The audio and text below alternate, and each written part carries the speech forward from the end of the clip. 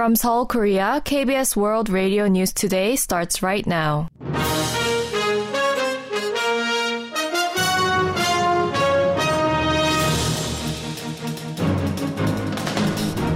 On today's broadcast, the special police team investigating the Itaewon crowd crush requests arrest warrants for 4 senior officers, including the head of the Yongsan police station at the time of the tragedy. Former President Moon Jae-in speaks out against the prosecution's probe of circumstances regarding North Korea's killing of a fisheries official when he was president. And losses build up as talks between unionized truckers on strike and the government are futile. This is KBS World Radio News. I'm Tom McCarthy.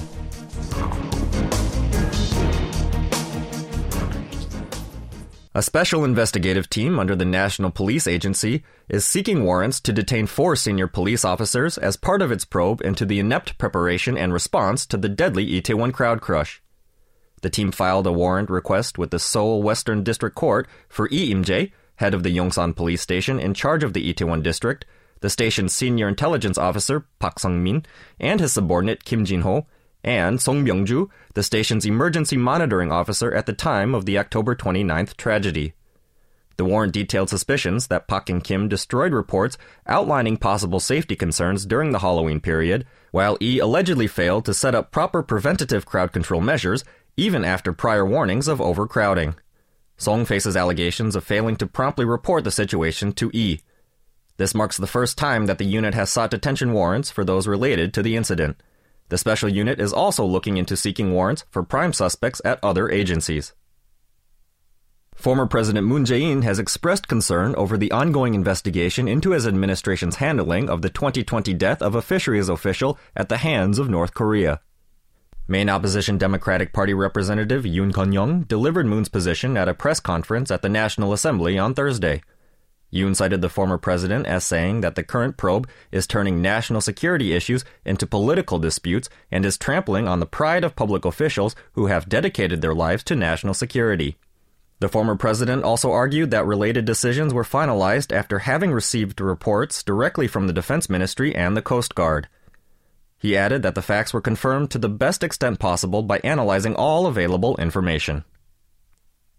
Unionized truckers on strike met with the government for a second round of talks over the ongoing work stoppage on Wednesday, which fell through after the two sides failed to narrow differences. As the walkout entered its 8th day on Thursday, the Korea Cement Association reported cumulative losses in sales through Wednesday totaling 95.6 billion won, or $74 million. The group forecast losses to surpass the total incurred during their previous strike in June within the day on Thursday. Shipments, however, returned to 25% of the daily average, with increased participation by non-unionized truckers following the government's return-to-work order. As more and more gas stations run out of fuel due to supply disruptions amid a nationwide strike by unionized truckers, the government is considering issuing a return-to-work order for drivers in the oil industry. The Ministry of Trade, Industry and Energy announced on Thursday that a meeting was held to start preparations for the order to be applied to 4 major oil refineries, as well as the Korea Petroleum Association, the Korea Oil Station Association, and the Korea National Oil Corporation. As of 8 a.m. Thursday, 33 gas stations nationwide had run out of fuel, with the largest concentration in the Seoul metropolitan area.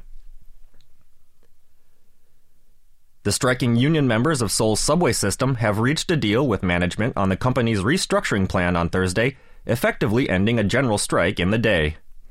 The labor unions of Seoul Metro and management resumed negotiations at 8 p.m. on Wednesday and reached an agreement just past midnight after 4 hours of talks. The agreement entailed a decision by the company to not push ahead with its restructuring plan to lay off 1,500 workers, as the two sides had agreed on in a special deal in September last year. The two sides also agreed on a 1.4% wage increase and agreed to work together to produce safety measures. With the agreement, subways resumed normal operations from 5:30 a.m. Thursday.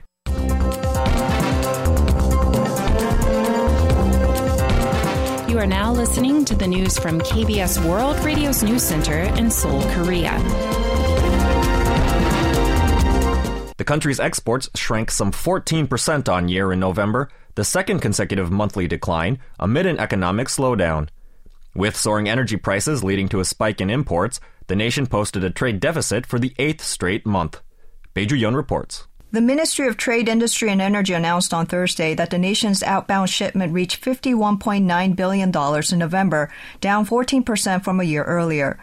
The growth momentum carried on through September this year before exports contracted in October compared to last year and dipped further in November. The ministry cited a global economic downturn, falling demand, and the unionized truckers' ongoing strike as contributing factors. Shipments of semiconductors, the country's staple export item, dropped nearly 30%, while exports of petrochemicals also fell over 26%. Although exports to the United States and the Middle East rose during the same period, shipments to China tumbled by 25% along with a 14% slump in exports to Southeast Asia. Imports, on the other hand, gained 2.7% on year, with a sharp spike topping 27% in energy products such as crude oil, gas, and coal. The resulting trade deficit totaled $7 billion last month, continuing an 8-month streak of losses.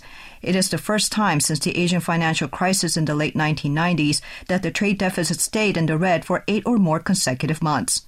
In response, the government has pledged to diversify the nation's export items and to reinforce customized strategies for each target market. Bae Ju-yeon, KBS World Radio News. Starting from Thursday, the late-night surcharge period for Seoul taxis will begin 2 hours earlier. In the case of medium-sized taxis, late-night surcharges will apply from 10 p.m. to 4 a.m., extending by 2 hours from midnight to 4 a.m. The rate will also rise from the current 20% to a maximum of 40%, with the top rate set for between 11 p.m. and 2 a.m. at the peak of nighttime demand for cabs, raising the basic fare during those hours from 4,600 won to 5,300 won. Meanwhile, the overall base fare for taxis will jump over 25% from next February, up from the current 3,800 won to 4,800 won.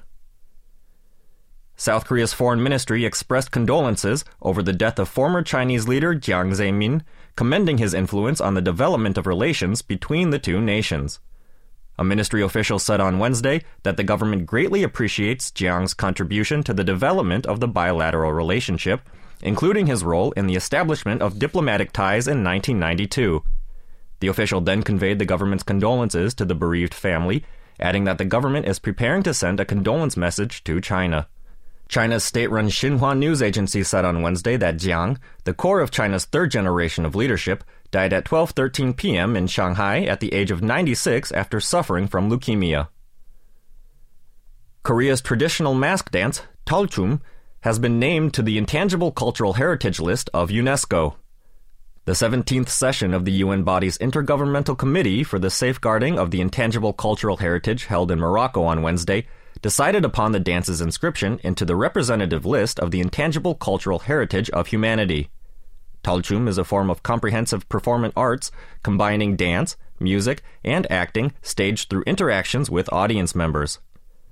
With the latest inscription, South Korea now has 22 successful entries on the prominent UNESCO Cultural Heritage List, following the likes of traditional song Arirang, traditional wrestling Shirim, and musical storytelling Pansori.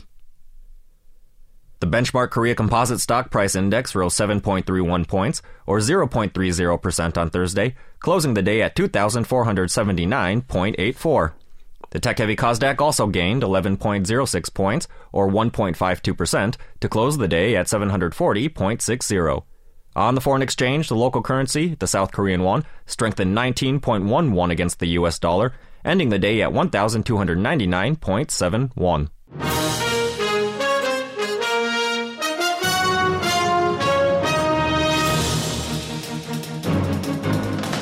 And that's the news from KBS World Radio's News Center in Seoul. I'm Tom McCarthy.